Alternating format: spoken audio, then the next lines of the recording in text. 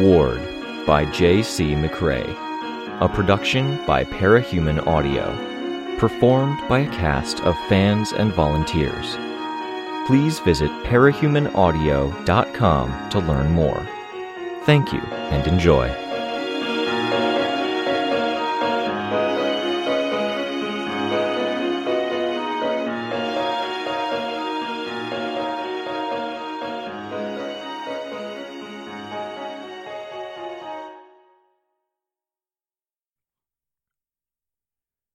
Interlude 10.y. The world greeted him with a chitter and a dozen spidery legs prying at his upper body and face. Legs hooked onto teeth, where he had teeth, and onto gums, where teeth were absent, bottom and top row, prying his jaw open until it cracked and he wasn't sure it would close again. It shoved its face between the legs, into his face and his mouth, and the texture of it was like wet sandpaper on cold, naked skin. Its head narrowed, a spear or a wedge, and it tried to force its way into his mouth. Its shell was like scales, oriented so that the passage in should be easy, the grit of the sandpaper and the slant of the shells making entry smooth. To go the opposite way was to have the sandpaper texture scrape and the scales catch. It couldn't enter, so it withdrew, and it gouged chunks out of him in the process. It thrust in again, and he fought it now. His hand, his only hand, dug for an opening, sliding across scale without finding gaps. It tried to grasp the spider leg and found it thorny. His enemy pulled free again, and the slant of the scales resisted, design resisting the effort. Scales caught on some of his only teeth, and with the creature's legs and body straining, pried them loose where they weren't pried out altogether. He fumbled, searching for eyes to gouge, and found a smooth, slightly convex surface that small fingernails couldn't scratch or find purchase on. He fumbled again, his hand momentarily paralyzed as the creature fought its way forward again and caused him to nearly black out, and found the shoulder of the thing, a mess of cords and tendons beneath a cupping of shell. He tore, dug fingers in, and did what damage he could. He fought a machine of a thing, all instinct, and it wasn't a machine that learned. It sought to continue doing what it was doing, but as it fought to open his mouth wide and shove itself within, it tried to use the leg that was now damaged, pulling and throwing its weight to one side. It lurched, lost some of its hold, scrabbled to retake its prior position, and did it again. Each time, it scraped, scales dug, legs scrabbled and scratched, and the part of it that he could damage was only in his reach for a second at most, a second where his vision doubled, and everything was slick with moisture and fluids. An acrid, chemical smell flooded his world. He did enough damage to the shoulder that the limb hung on by a thread. The shoulder was like a knot, and the knot came free, so he started digging within. To scrape for something vital, in a chest cavity larger around than his own. To scrape at connecting tissue that held shell plates together, and when that failed, to take handfuls of fluid from where they belonged and drag them out. He found something that bound an upper half of his enemy to the lower half and held on, twisting and wrenching until it broke. That gave him a chink in the armor that he could consistently use. A gap now ran between head and shoulder, opening and closing like gnashing teeth or two blades as the creature rocked and moved its body. But if he chanced to put his fingers or hands inside, he could reach the parts that connected body to head. His other arm was only a flipper, if it could be called that. Too broad and rounded to be a blade, too hard to be a fin, not long enough to be useful. Its scrapes to find purchase on the ground beneath him were what told him that he wasn't just lying there with a monster perched on top of him, but something monstrous lay beneath, dead, a staring, unmoving eye as large as his head staring up at the sky that was depositing so much of the moisture on the scene. It took 3 tries to get at the neck bundle. The second try saw the 2 pieces of shell come together and slice at 2 of his smaller fingers on his hand. In getting his hands on it and tearing, he killed the monster that had been fighting to get inside of him. He felt it go still, its legs curling up, releasing his ruined mouth. In the stillness, moisture splashing down around him, he became aware of other movements. His eyes weren't good, and it was hard to make out more than silhouettes in the dark. There were 10 more of the things he had fought, some twice the size. There were other things, dead things like the one he laid on. There was no ground, only a sea of hostility and death. He laid there, aware that his fight was one of several he'd have to engage in. His mouth was open and wouldn't close, and he was glad for it, because it would catch some of that moisture. Survive was the imperative. The imperative gave him the strength to dismantle his attacker further, to work the gap open and tear what he could free. Already, another hostile thing was scratching idly at the body of the dead thing he laid on. It might have been seeking entry. It might have been seeking him. Much of his enemy was hollow, the space occupied by fluids that were easily displaced or lost. He tore what he could and worked his way inside, his hard nub of a limb doing some of the work. His head was heavy, and following the imperative meant that he had to stop taking that meager water from the sky and put his head within.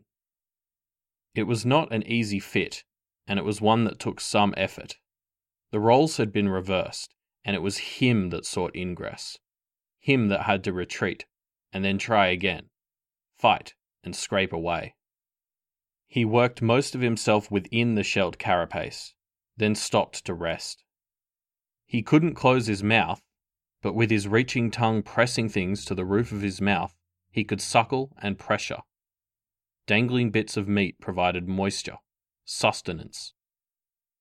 The world of scales and moisture around him shuddered, and he flipped over, fluid spilling into the cavity he occupied, then quickly draining out. They tasted as before, chemical, acrid, filling his nose and coating the back of his throat with the smell, leaving his head pounding. He'd been buried. Ensconced within a borrowed shell, he couldn't see the black-grey expanse of sky overhead anymore, only writhing and struggling scale, plant life, and the occasional twitching limb. Survive. He gathered his strength. Time passed, and he remained alert for the scraping of the things like the one that had attacked him. Now and again they prodded and crawled through the forest of living matter, but they didn't bother him while he was shelled. The world turned upside down again. Not to add more, but to separate. There was more noise as they were separated further, and with blurry eyes, he watched while a massive figure brought a weapon down, severing the head of a living, writhing thing. The action injured the shelled thing that had taken up residence inside, and the weapon killed that. Through the gap, he watched as other shelled things made their way closer to the monstrous figure. He watched as the figure stepped on the shelled thing, killing it, then killed another one with the weapon, a blade on a pole. It wasn't that the figures were large, he realized, but that he was small. They were covered in protection like he was, but it was made to fit their form, covering every part of them while still moving easily. His protection limited him as much as it walled off the outside world. This was their world. Small meant vulnerable. Vulnerable meant that it was best to stay quiet. Quiet while they killed. Quiet when they struck him with the blade. Not to kill, but to move. The dead life and plants were put separate from the living, and the living was steadily killed or taken away. He'd been taken from the dangerous writhing jungle to a dead one, of shells and smooth, cold scale. The dead weren't to be left alone. Off to the side, a great light burned and consumed, fed regularly with plant life, and it reduced the dead to odours and tastes that made him salivate, before reducing them to char that made his face wrinkle. He waited, watched, and listened to them communicate in grunting and sibilant sounds. When the great light illuminated the transparent coverings in front of their heads, he could see their faces, see how those sounds were huffed out and mashed into shapes with lips like his own mangled lips, with teeth that were intact, and with tongues like the ones that he used to suckle. Survive, the imperative demanded. He played dead, limiting himself to suckling for moisture, and then chewing when he felt like he could move his jaw enough. He watched, saw the pattern, and when he judged he'd waited as long as he could before that blade found its way under him and turned him into a blackness that made others drool, when he judged the way was clear, he pried himself free and crawled his way into the darkness, where plants pressed in on him from every direction.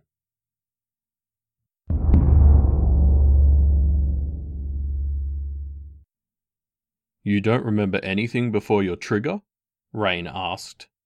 The guy was trying to look disarming, but there was a scratch that traced the line of his eye socket and turned his lower eyelid black, just swollen enough to make the eye squint in a suspicious way.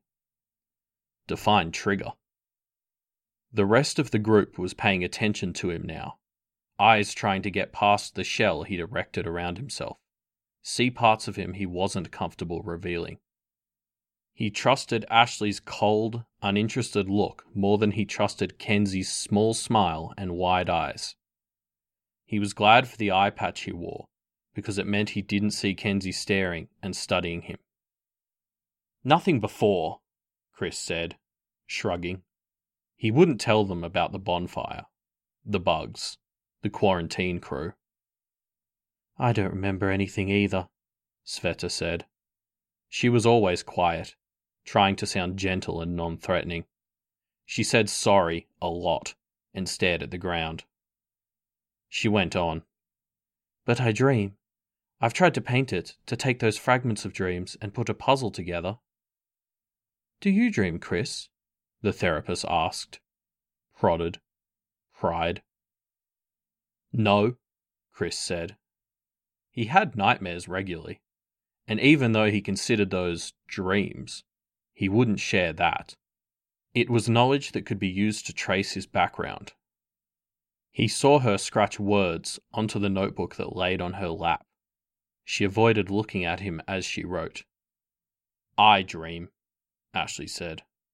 Miss Yamada told me that dreams may be important to parahumans. Do you keep a dream diary?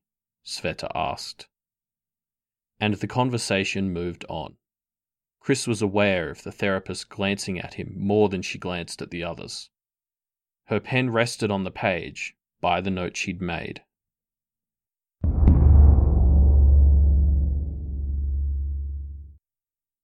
Second imperative. Migrate. Surviving meant eating, and eating gave him the strength to walk instead of crawling. He was growing, and the rate of growth made his entire body hurt.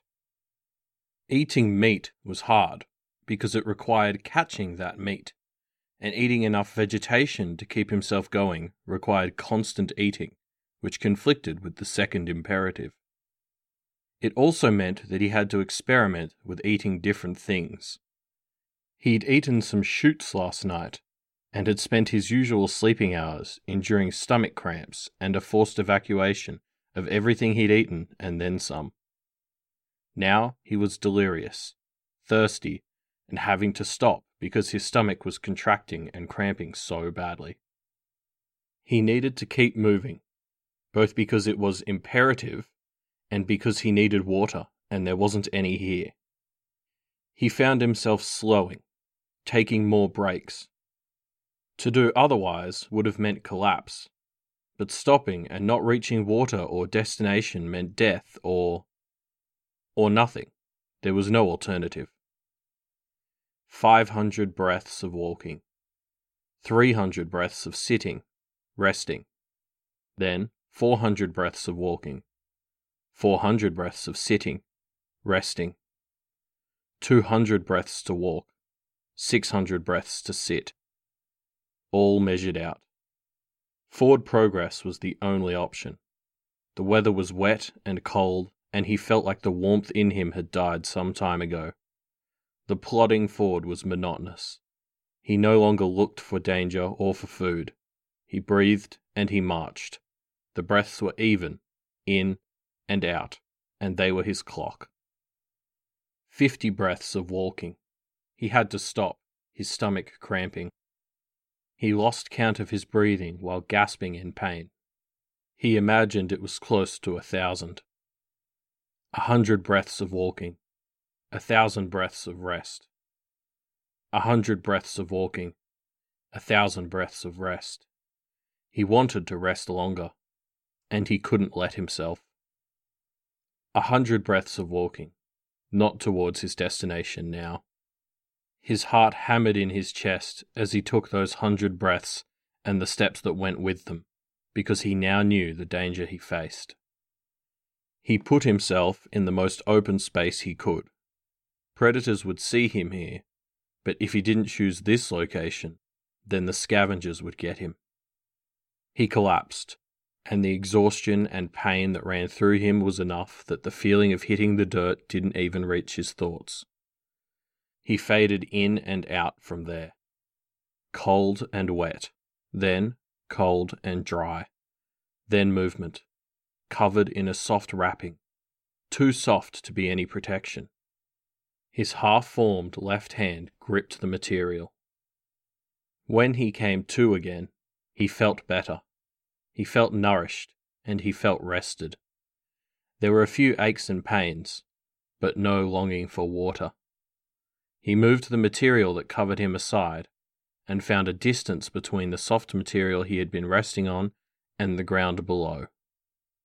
He landed, and he fell, but he made little noise. Second imperative: migrate. They caught him before he could get there. People like the ones that had been killing and burning, but without the coverings that were the same color and material from head to foot. Bigger people. He struggled and fought, heard their utterances and knew no meaning in it. He saw their kin, a long, long line of people, all migrating in their own way. To the wrong place. People with belongings gathered, moving at a crawl, unwary of the hard-shelled things that had travelled along hard surfaces so close to them. He tried twice more to get where he needed to be, and on the third try, 2 of the people decided to confine him, imprisoning him in a large shell with soft material within. This shell moved, and once he saw that it moved in the direction he needed to go, he relaxed. When they stopped, he pointed with his fist, insistent. He knew the destination by heart, even though he knew so little else. A deserted place, of shelters like the tents, only hard stone. Some towered high, others were squat and low. His destination was downstairs. The grown ones with him tried to stop him, because now they were wary. He fought his way free, and he ran. Down the stairs. A door and a panel on the wall. Each bump on the wall produced a note when pressed, and they had to be pressed in the right order. It was imperative. The door opened, and a world of manufactured concrete stood out before him. There were more metal doors, more panels, but all the doors were open. Shells and guts of metal, crystal-clear containers that housed fluids and things within. Shells meant to be worn, now draped in a covering of gossamer, courtesy of the tiny shelled things that swarmed them. The grown ones followed, and they looked scared.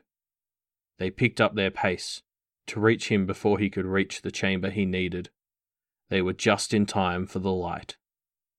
A single light, focused on each of them, blinding, so they all covered their eyes. When he looked, he saw that the light shone on him had turned green. The one that shone on them was the red of bodily fluid, of injury and pain. He didn't jump when there was a sound like there had been when people had been doing the killing. A sharp cracking sound, as boot came on blade, severing life. No blade here. It was a series of narrower things, so fast they were invisible. Both of the grown people collapsed. He advanced, reaching his destination. His hand mashed the raised markings there, and the markings depressed as the ones on the panel had. Things lit up, and the face he saw on the other side of the clear glowing panel was of a grown man, teeth crowded towards the front, hair brown and tousled into a mop, eyes wide in a dangerous way. He moved like he was afraid, moving things, putting fluids in things, and making utterances in a quick, nervous way. What he said didn't matter. Migration done. He instinctively knew what he had to do. The scene on the panel continued as he found everything that seemed familiar and made sure it was in place. By the time he was done, the scene was repeating itself. The same sounds, the same movement.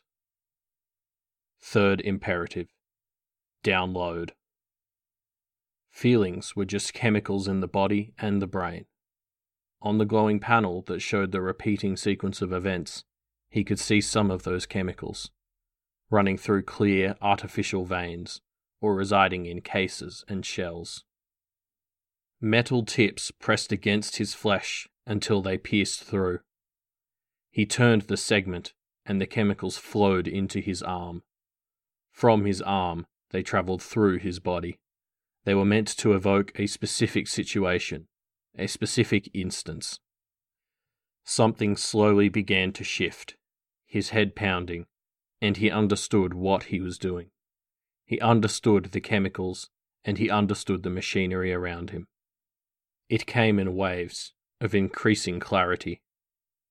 The memories came after. He could put names to what he was looking at. He could remember the shape of the moment he'd triggered. The word triggered popped into his head amid the stream of memories, and he could remember everything that had come after. He had a name for the person on the screen now. A name for himself. PRT's second most wanted, 2003. Seventh most wanted if counting international threats. He'd fought the PRT's headliner team 3 times. 1 win, 2 draws. He'd lost both of those times, technically, but he'd gotten away, and he counted that as a draw. Then, they'd caught him, found him mid-experiment. He'd been a prisoner in a regular prison, until they'd grown lax. Then, the birdcage, the Bauman Parahuman Containment Center. 7 years of cameras and eyes watching his every move while he was contained. He could imagine the fingers tapping on the glass. Dragon handled the announcements, but he could imagine the other staff watching. No one woman could do all the watching. 100 eyes. The memories were overwriting and overshadowing the creature he'd been. The creature that had fought so fiercely and wrapped itself in the shell of one of Breed's spawn. He'd been dredged up along with them while, presumably, people had been looking for heroes in the wreckage after everything had gone wrong at the oil rig. He reached out and touched the screen, feeling a kind of dread. He didn't want to be that. Him. Himself. He'd spent a long, long time not wanting to be himself, but now it was imperative. As if responding to that thought, the man in the recording turned to face the screen, still talking, chattering. Lab rat.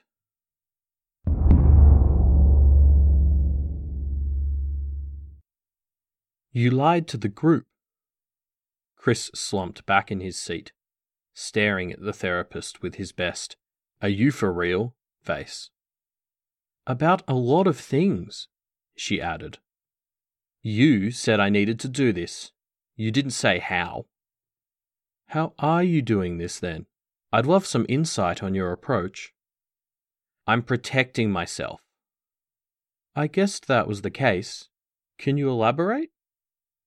He let out a long, belaboured sigh. People were so much more trouble than they were worth. Name a statement, anything I said, and I'll explain why. Your background. It can be used to track me. If they know where I came from, then they know who and what I am. That matters to people. You think certain people hold grudges? I think certain populations hold grudges. Riley Grace Davis, imprisoned and made to do work for your organization. I'm not affiliated with them. Chris snorted. Whatever. Tom Moss? Dead. They didn't put much effort into investigating that one. Ricario Dialeva? Imprisoned. Akemi what's-her-name? Imprisoned. She seems reasonably free and happy by all reports I've seen.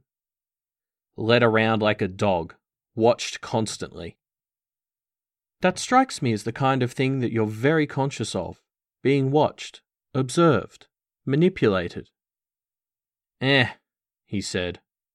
If you haven't picked up on that already, you don't deserve your credentials. Jamie Rinke, imprisoned. Meadows, dead. I can't even remember which of the other Slaughterhouse or Class S threats are alive still, but for most it's because they've been dead or imprisoned for so long that we've mostly forgotten about them, which is my point.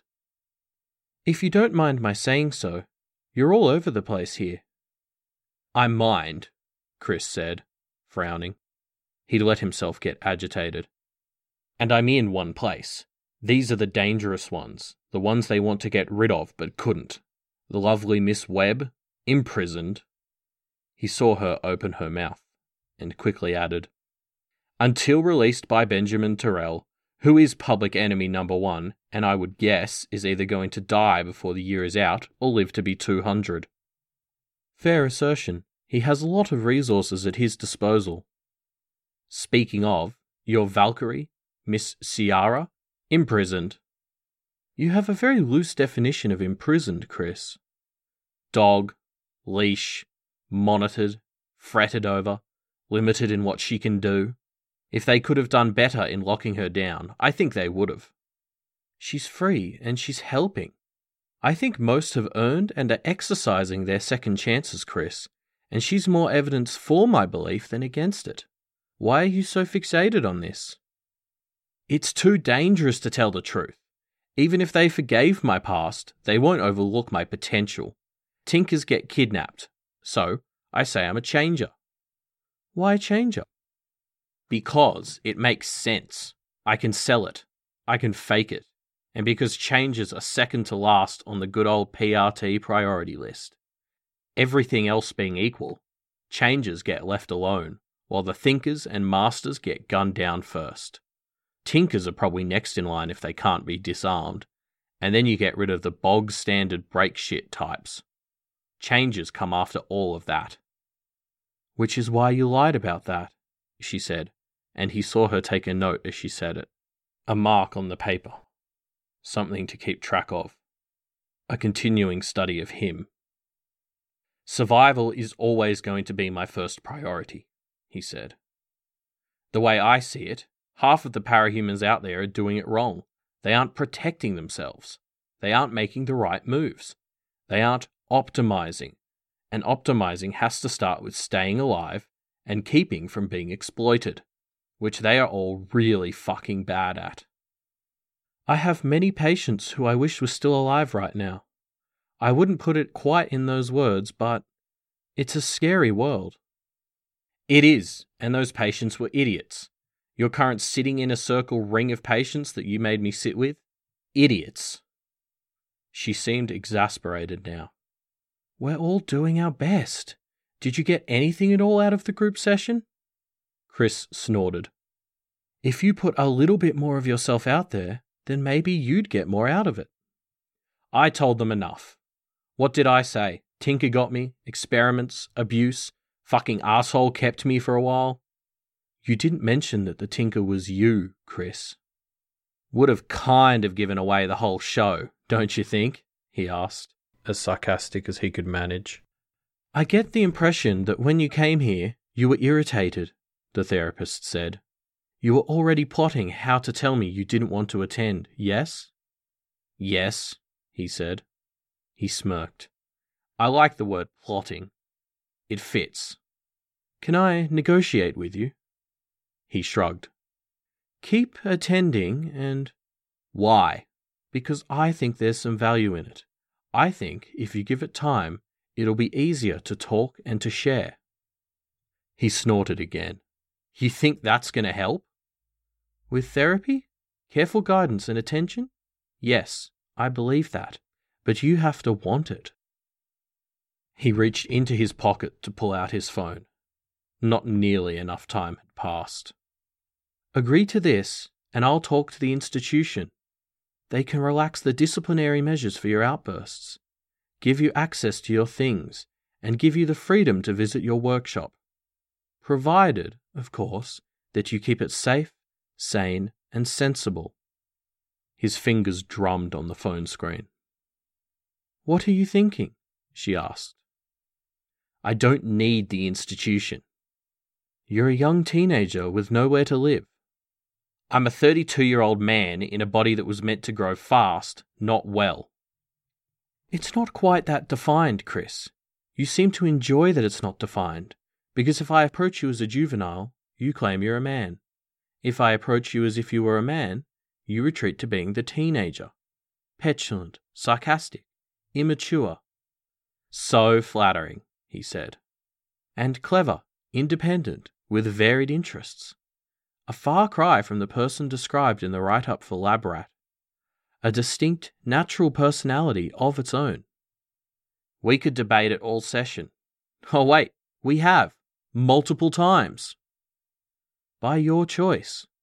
I think you like that you resist labeling as one or the other. A circular argument is safe ground to retreat to when you don't want to discuss other things. He shook his head. When the institution isn't upset with you, it's not such a bad place to be, is it? Noisy, chaotic, tons of test subject kids running around. Not funny. It sucks. It has food, power, televisions, running water, internet, crap internet. There are amenities. I know your supervisors have remarked that you had fun playing video games with your peers. Supervisors. He felt a frustration well inside him. People that tapped on the glass, peered in, that thought they knew him. They are the furthest thing from being my peers. I outclass them in every way. They suck at the games. They can barely spell. You had fun, the therapist said, firm, like there was no room for disagreement. It's easier, isn't it? I definitely don't need the group. I picked members for the circle because you have common focuses. I can see you perk up whenever Tinker-related talk comes up. Rain, Kenzie, I know there are parallels between yourself and Ashley, that you aren't the originals. She's a legitimate clone. My predecessor got creative. There are parallels, aren't there? If you talk to her about your dreams, and she talked to you about hers, I think you could teach each other something about what's going on and what you're going through. I'm still not going to share. Weighing the values, I get more out of keeping it secret than sharing. Optimizing? Exactly. And the side effects of your transformations, and your insistence on transforming yourself? Is that optimizing too? He shook his head. No snort, no laugh, no dismissal. In a way, it was as grave a thing as talking about a family member dying. Not that one more family member dying would have been such a bad thing in his case. That stuff's for fun, he told her. The therapist offered no immediate response to that, but her pen marked it down. He wondered if she was doing that on purpose, to let him know that she knew.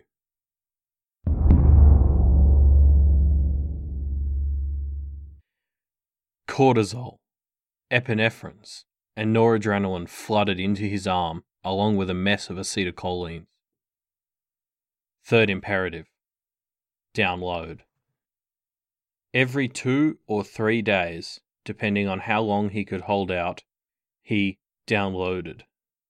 Powers and agents, as the literature called them, had a way of connecting better to hosts when the host was in alignment with the moment they triggered. It was at this time that the agent performed its deepest study of the host, the context around the host, and all necessary things relating to the power. With a specific feeling derived from a specific balance of neurotransmitters that he pumped into his system, his brain hooked up to a machine to read the various levels. He replicated the feelings of one specific length of time. Then, the moment that it all came to a head. A slow ramp up. His finger adjusted the switch, slowly sliding it across the dusty, cracked terminal. He watched the cortisol levels rise, felt them rise. Stress. He could visualize the scene clearly now.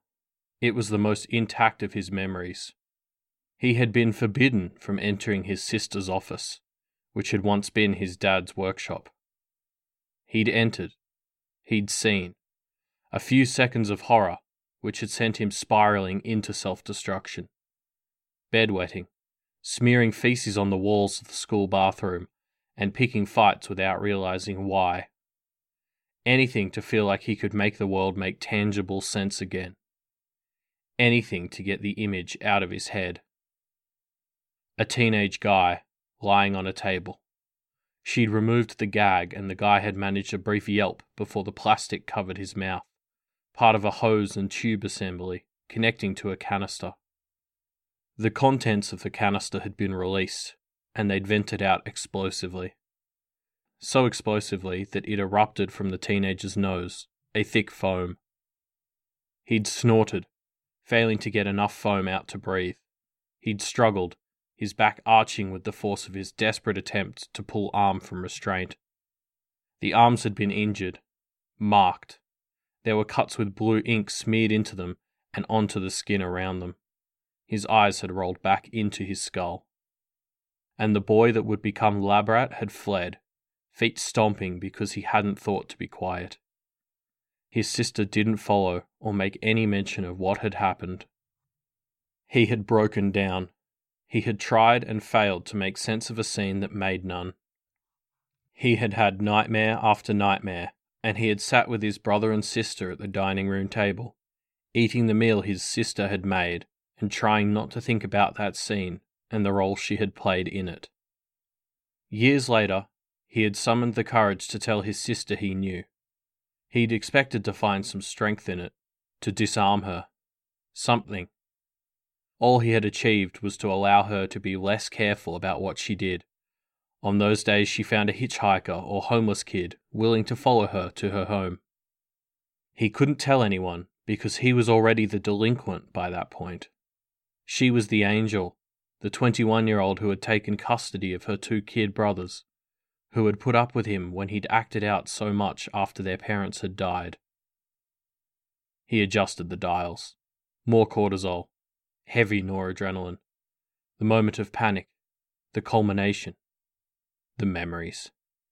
Everything had flowed from that point, and everything that had followed was now clearer. Every 2 or 3 days, he inserted the needles and he hit the switches. Imperative. Half of the rest of the day was spent both reeling and trapping small animals so the requisite hormones and neurotransmitters could be harvested. Rats, ironically. It was sheer ego, helped along by the panic of a very limited time span, that had made the original demand this kind of adherence. If there was going to be a legacy or an emergency out, then he needed to ensure that the process was repeated until the memories and personality were as close to real as possible. Except they never could be. So long as the imperative held, he couldn't stray from this bunker.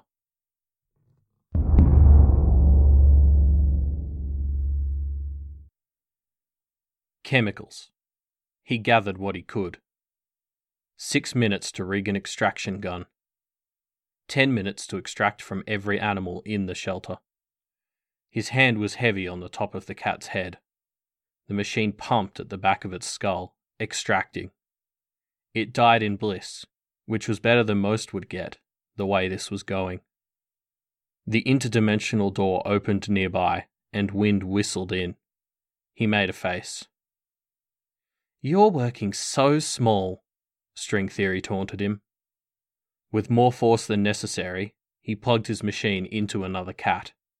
The machine bucked as it kicked in, nearly throwing the cat from the table. "You're not working at all. We barely have time." "They found a way to give us time. Time manipulators have been allotted to each of us, if we can give a convincing elevator pitch." "Our reputations should be pitch enough," he rasped the words. In the lead up to everyone getting out of the birdcage, he'd spent far too long talking and negotiating, smoothing tensions and ensuring that if there was any hassle, it wouldn't come from his block. So long as he was a rat in someone else's maze, he'd give them what they wanted and he'd get his cheese. After was after. He just had to get there. He just had to get through the next day. "What are you making?" String Theory asked, sticking her head between his elbow and his body.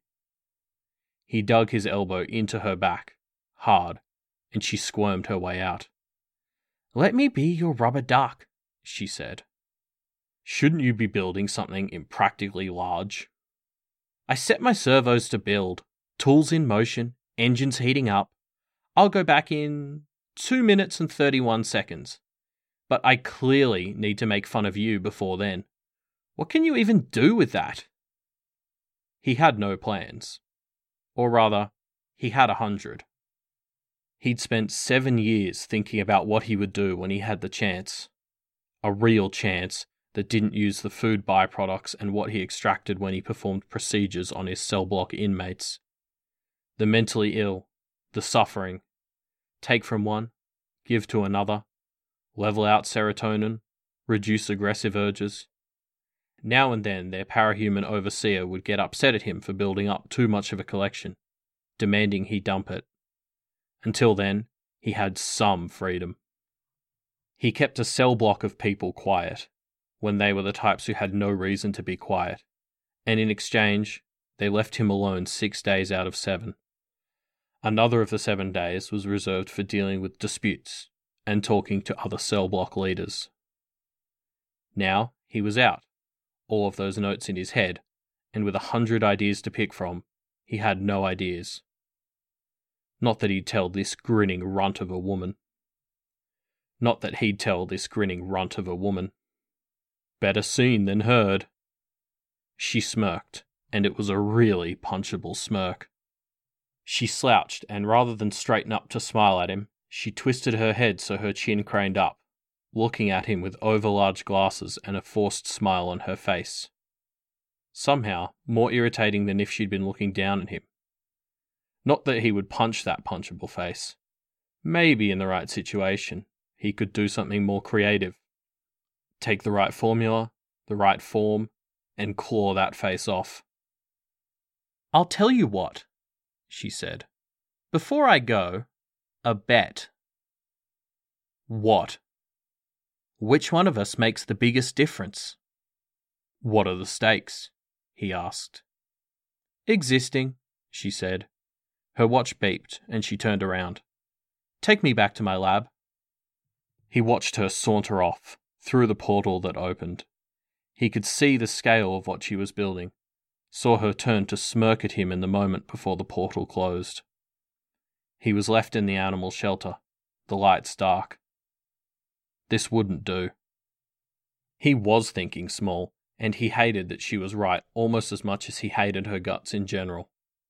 Yet however much he hated her, and however much she claimed to detest him, they ended up together, over and over again.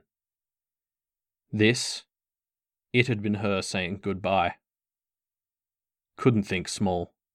Couldn't let the runt win. "Give me a portal in the ceiling, someplace bright." A portal opened, a square of light that illuminated the interior of the shelter. Animals shuffled in cages and kennels, their cries overlapping. "So that worked," he said, his voice a quiet rasp. "Give me a portal to where the confiscated PRT tech ends up." The door opened. He smiled. Stakes are bad enough, you're not even going to say no? It would be a start. Ensuring he had the last laugh would be the next part of it. It meant surviving.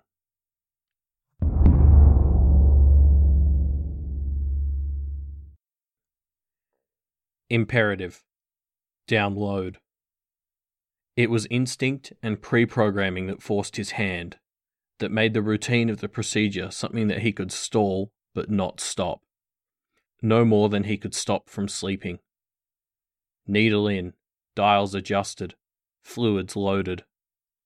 Replicating a feeling, then experiencing everything that had flowed from that point. The him that he'd been, small and stupid as it was, had been him.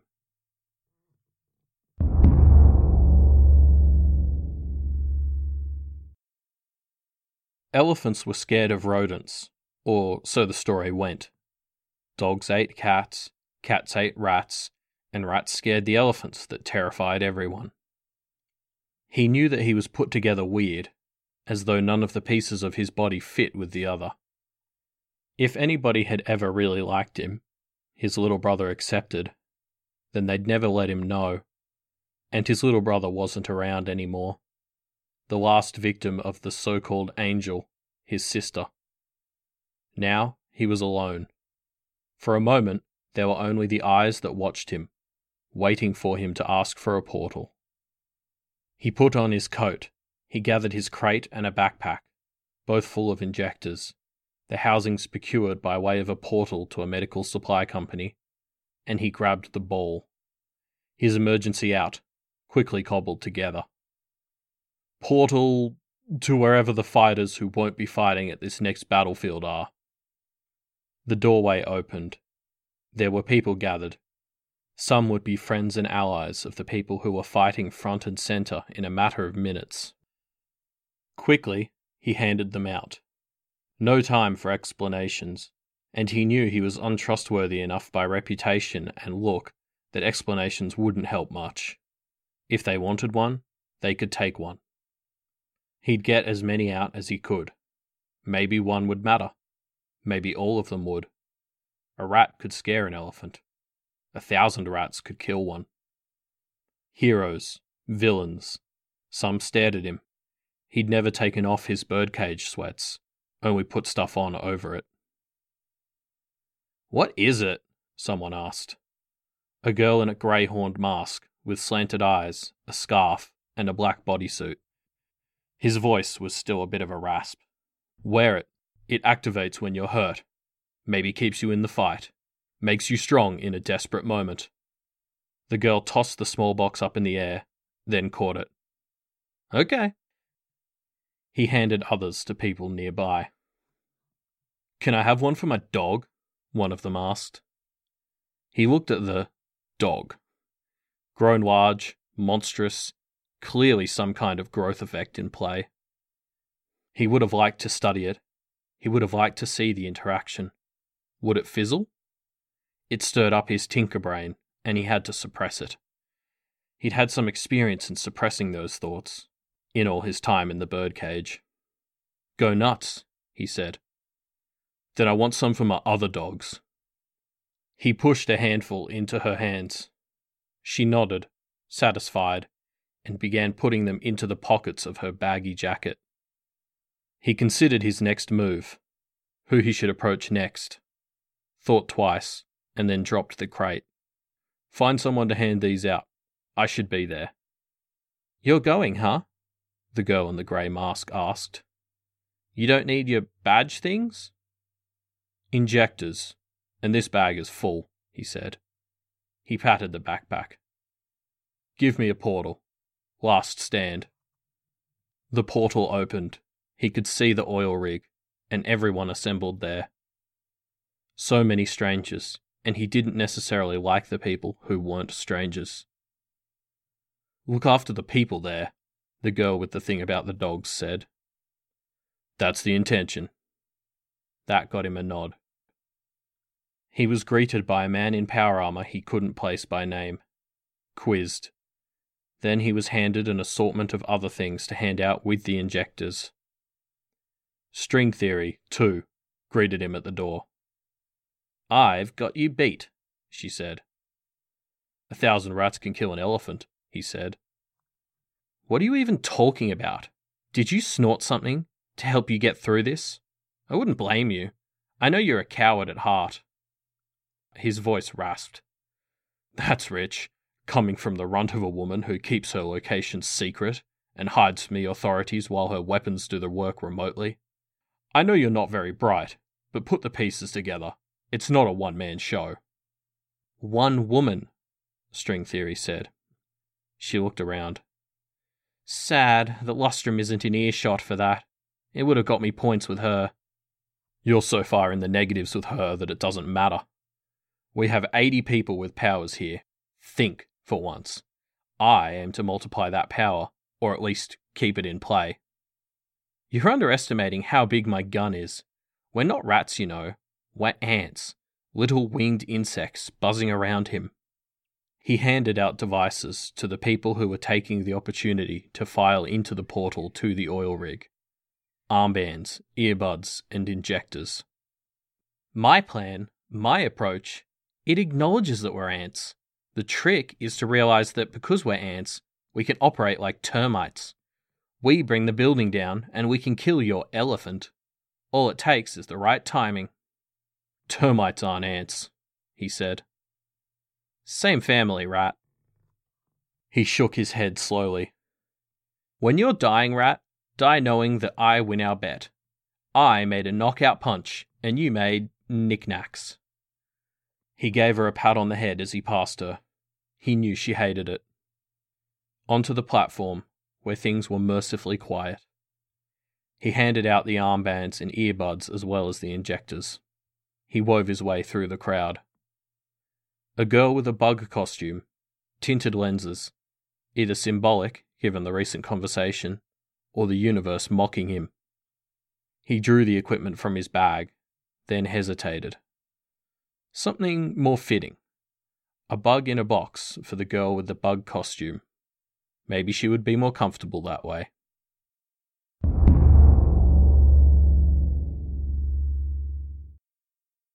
Imperative. Download. It pressed on him, the need to return to memories, refining them to perfection when the agent in his head would never provide a perfectly clear image. He knew from those memories that he'd intentionally designed the system so that he could only break the loop when he was himself enough to figure out an escape. Until then, a kind of torture. He had other projects in the works, cobbled together from pieces of confiscated PRT tech in this emergency bunker. As he succumbed to the imperative, dropping what he was doing to head to the station, to inject the needle and set up the emotional state that put him closest to his agent, he left a burner on. A chemical burned. Cortisol steadily cranked up, and his knowledge of what was coming made the stress worse. Even the limiters that were supposed to adapt the incoming dosage to his current stress levels weren't doing a lot to help. He was maintaining stress while watching bubbles rise to the surface with an increasing intensity. The glass detonated and the contents sprayed across the room. It aerosolized, and he inhaled it. 20 breaths. The drug found its way into his system. His cells multiplied, and they multiplied with a design in mind. Other DNA took over his DNA, and with the change, the Tinker knowledge dropped away. He'd needed to make himself strong, and he'd needed to make himself angry. Angry enough that it overrode the lesser imperatives. Not so angry that it overrode the first imperative. Muscles expanded, and skin stretched. His hands became more like hooves as the fingers clawed together. His face, too, changed. With fists, he destroyed. His face was a blunt object as much as his hands were, and his body was simply muscle, and a vehicle for allowing him to smash. Computer screens, the looped recordings, terminals, armor that he'd repurposed to scan body parts. He destroyed, changed further as he drew in breath, panting, and destroyed more. It was meditative, even freeing. It was even more freeing as the effect faded, roughly 20 minutes in. He gradually took his juvenile form again. The machine was broken, the equipment lost, and even with his memories mostly intact, he'd had no idea if the imperative would still be in effect. Would he be forced to build and rebuild it endlessly? He felt for it, and he felt nothing. The only feeling was the pain from the spots all across his body where the glass had dug in. The change had helped to heal, but only partially. Maybe when he was looking for artistic inspiration, he could do something similar to this form. No need to tie things down, but if he was going to pretend to be a changer, it would be best to appear like someone who didn't have all of the choices in the world. Slowly, steadily, he packed up his things. Then he set out on his journey to find where people had escaped to, if there were even any left. I win. He finally allowed himself the thought. He walked past the bodies of the couple that had taken it on themselves to see if the naked, malnourished boy that they'd found had any people he was so insistently trying to return to. In the time he'd been here, the bodies had dried up. Already, instincts were kicking in. Another imperative. He was much happier with this one. Imperative 4. Take action, and whatever it is we do, it needs to be big.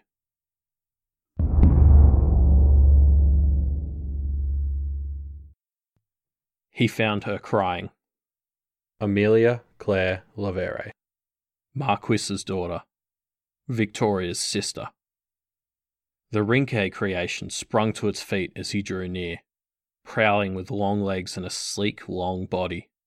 It brandished a box cutter at him. Labrat? Amelia said. She sat up straight and wiped at her eyes. You followed me? Found you. Already, he was changing back. He'd timed his arrival, done one circuit around the area. Come, let me touch you, she said, trying to sound steely and failing. She was still very close to returning to sobs. He allowed it. He approached.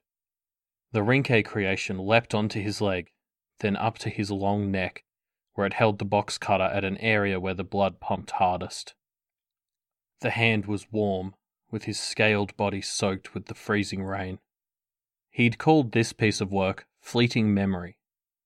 Fast, thus the fleeting, and memory because it reminded him of the time he'd been born. Not reborn as Labrat, he'd told the others about that, but when he'd been birthed onto a bed of scales and breeds bugs, dredged from the water beneath the oil rig. This body was spindly legs and sleek writhing scale, holding the vague profile of a very narrow wolf. Memory, too, because scent was tied to memory, and this form was a very good tracker. Less good in the rain, but good. Amelia helped him transform faster, and as she did, she removed the compulsion that Goddess had laid on him. As he lost his humanity, he wrapped the cloth sash around himself, concealing his manhood. A length of it went over his head, to keep the rain off. It didn't really help. As he fixed the position of everything, he adjusted the boxes that were tucked into pockets. How did you know it was me? He asked. You shed. Your power doesn't work through hair. Not well, but that body didn't have hair. Besides, you resemble him. You're not him, though. He shrugged. What have you done to yourself? She asked. He was very aware of the distinction. It wasn't, what did he do to you, referring to his creator. It was what he had done to himself. She was sharp. Stupid, so very stupid when it came to some things, but sharp in some things. I'll let you in on that secret if you let me ask you a few questions after, he said. I'm not in a mood for riddles, Labrat. They think I'm fighting to keep my humanity, while changes wreak havoc on me. They being Victoria? Them. What's the truth? I can't be rid of it soon enough, he said. Every change pulls me further away from being this. To become what? He reached into one of the pockets in the sash. He'd told the others that he needed to carry equipment and drugs with him in case his body started going to pieces. Not so. This, he said, holding up a syringe, is brooding anger. I scanned nursery during the Fallen fight. It would be interesting. She put out a finger.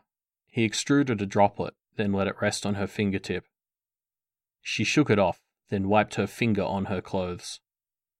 Fucking rude. Still, bigger things. Maybe another, he said. He smiled. Maybe they'll all get a turn. I've collected a few, lurking near powerful capes. What do you even want, lab rat? I'm dealing with shit. You had a face-to-face with her, finally? Despite everyone telling you that you shouldn't? I don't understand it. Or, I understand, I think. I just don't want to think about it at all. I could give you something. You could be mindless for a while. Peaceful. She shook her head. I should feel like shit. I just wish... Her face crumpled up. She looked away, burying her face in a sleeve that draped over one gloved hand. He looked away too.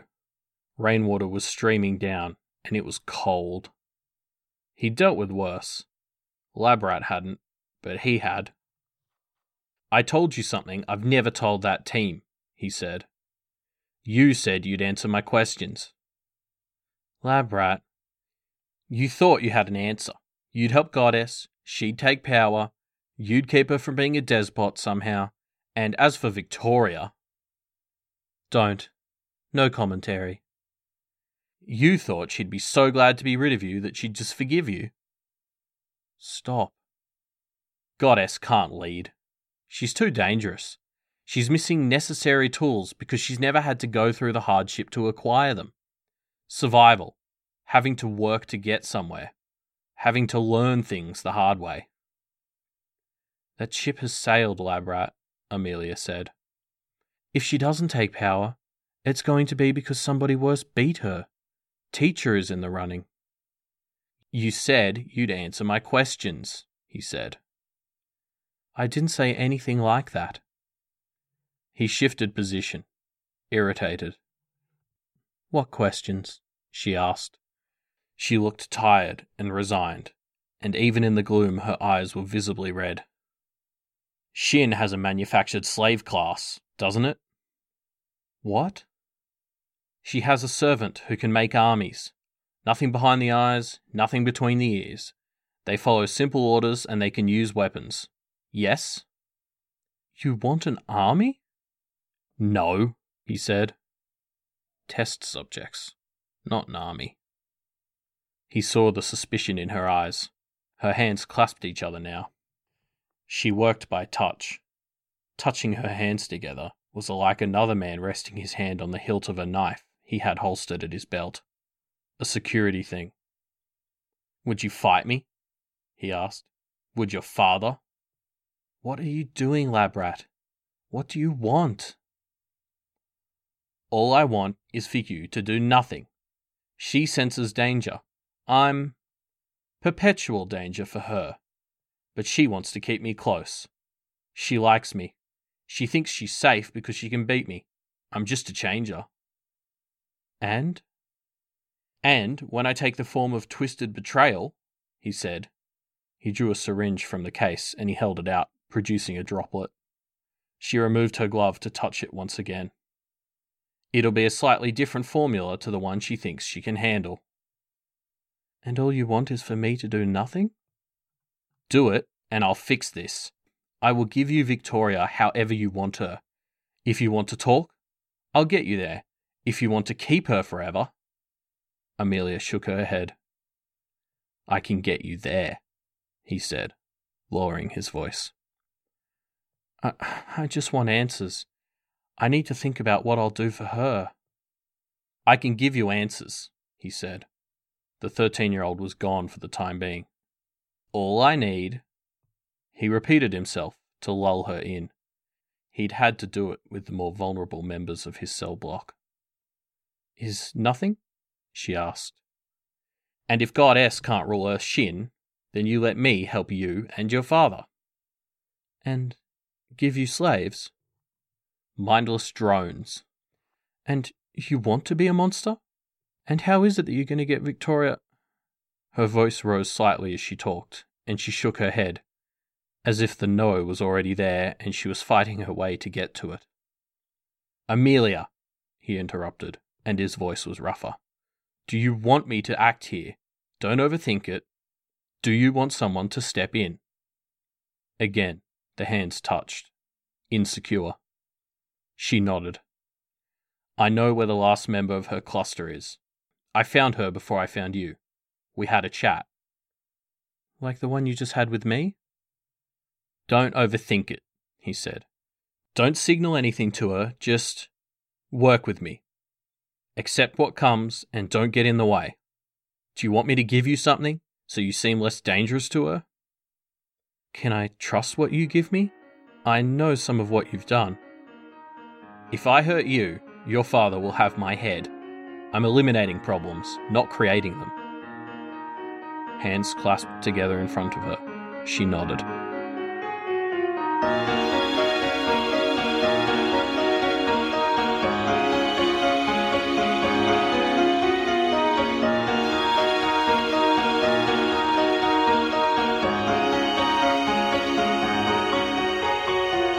This was a production of Ward by Parahuman Audio.